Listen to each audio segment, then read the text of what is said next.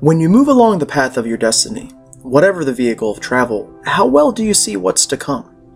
Do you walk with blinders, able to know only where your next footfall will tread? Or do you look off into the distance and see the road in all its splendor stretched out to infinity?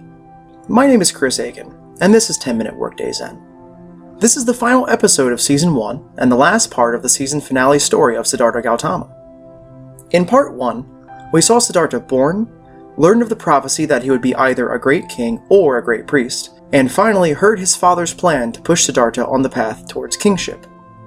In Part 2, we saw the young man awaken to the suffering in life by seeing age, disease, and death.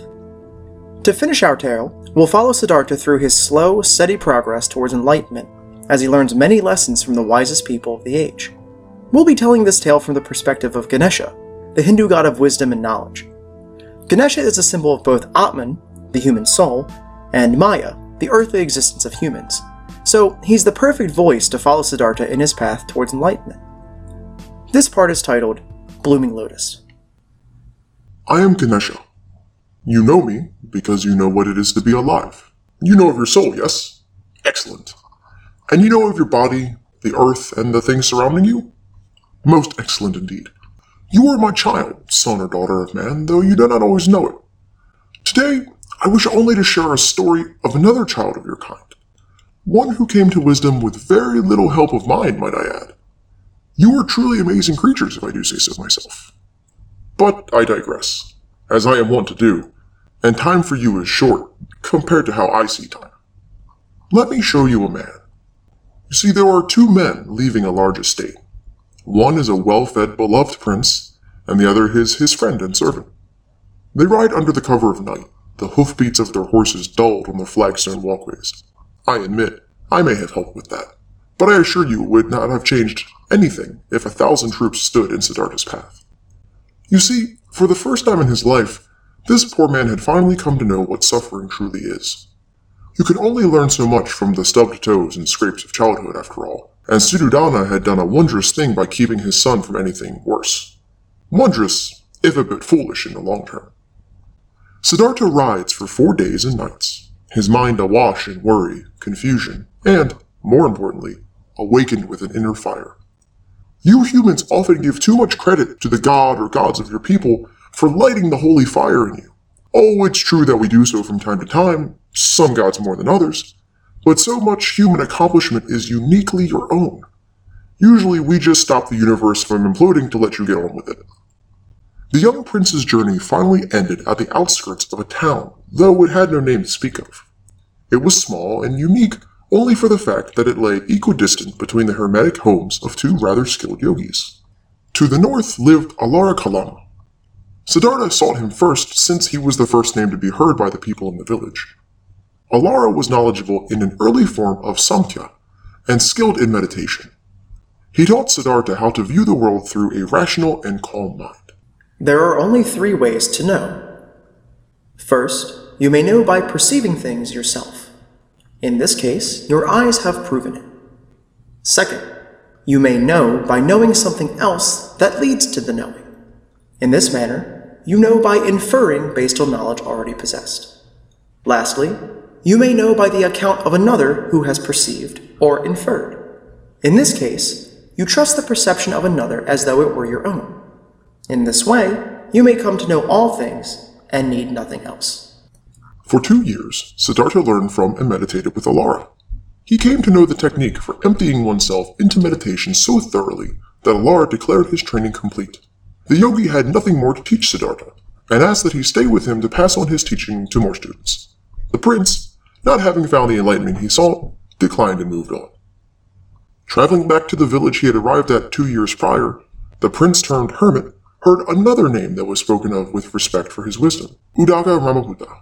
Siddhartha traveled east to find him. Udaka was known for teaching meditations on the immaterial attainments.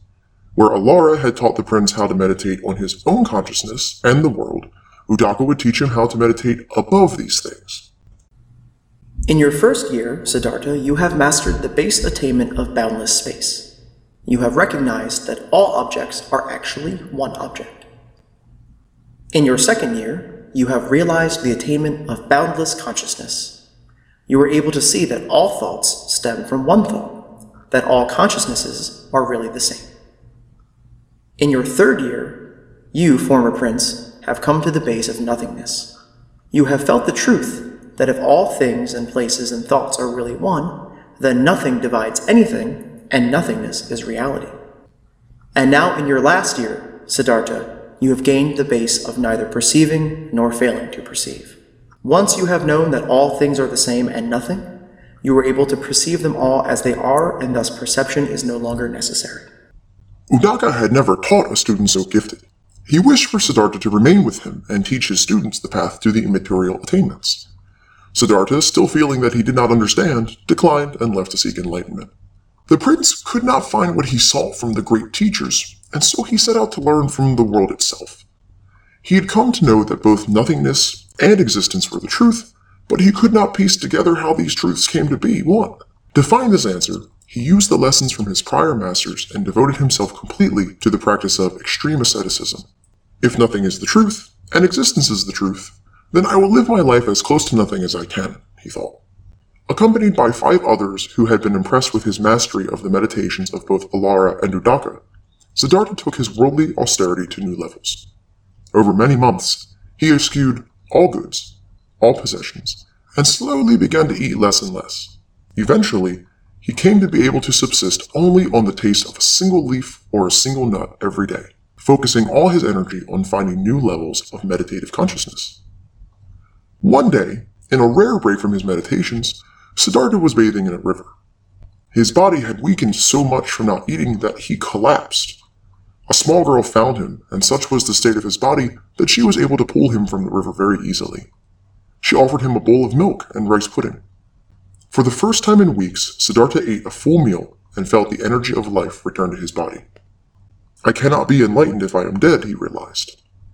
The path of indulgence he took with his father had not brought him to enlightenment, nor had the path of austerity shown him how the truths of the universe align.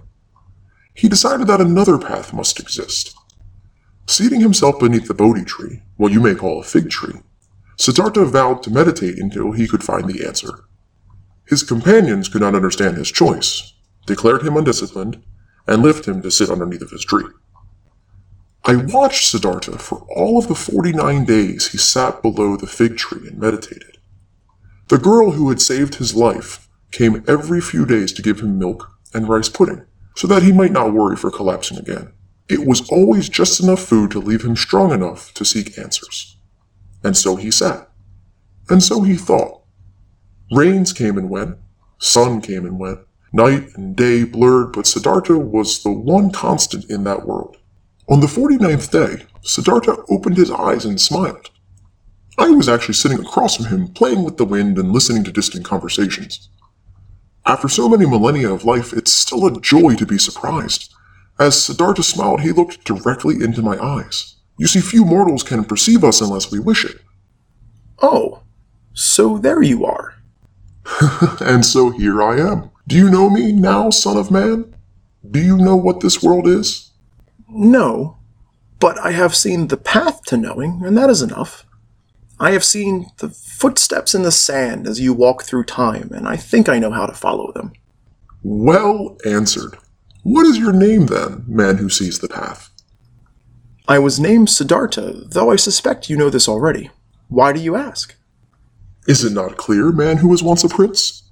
You have emerged from thought, seen a new world, and become a human entirely different from who you once were. I feel this as well. Should a man be given a new name once he has seen the path through the middle of the universe? I think so, but then that is only my opinion, and so maybe I am incorrect. But supposing I am correct, I would name you Gautama Buddha, as you are the first of your family to be enlightened in this way. I accept. Thank you. I suspect as well we will likely not meet again in this way. No, but it was true pleasure to make your acquaintance, Gautama Buddha. And with that, I faded from the world and left Siddhartha, now Buddha, to spread his message of moderate and conscious living to the other sons and daughters of man. I hear whispers in the air that Buddha saw several gods that day, that Mara appeared to test his commitment with demons and images and prideful boasts, and that Brahma himself convinced him to take on disciples and spread his new enlightenment to others. If they did, I did not see them, but that is not such a surprise. Our existences don't always align like the ones you mortals know. What I do know is this. Buddha left from beneath his fig tree a new man, with new wisdom, and a new path. And he would leave the world forever changed.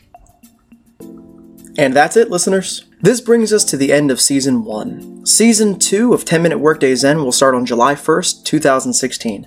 This podcast was produced by Aiken Entertainment. All music is from bensound.com, and all rights are reserved. Have a fantastic day.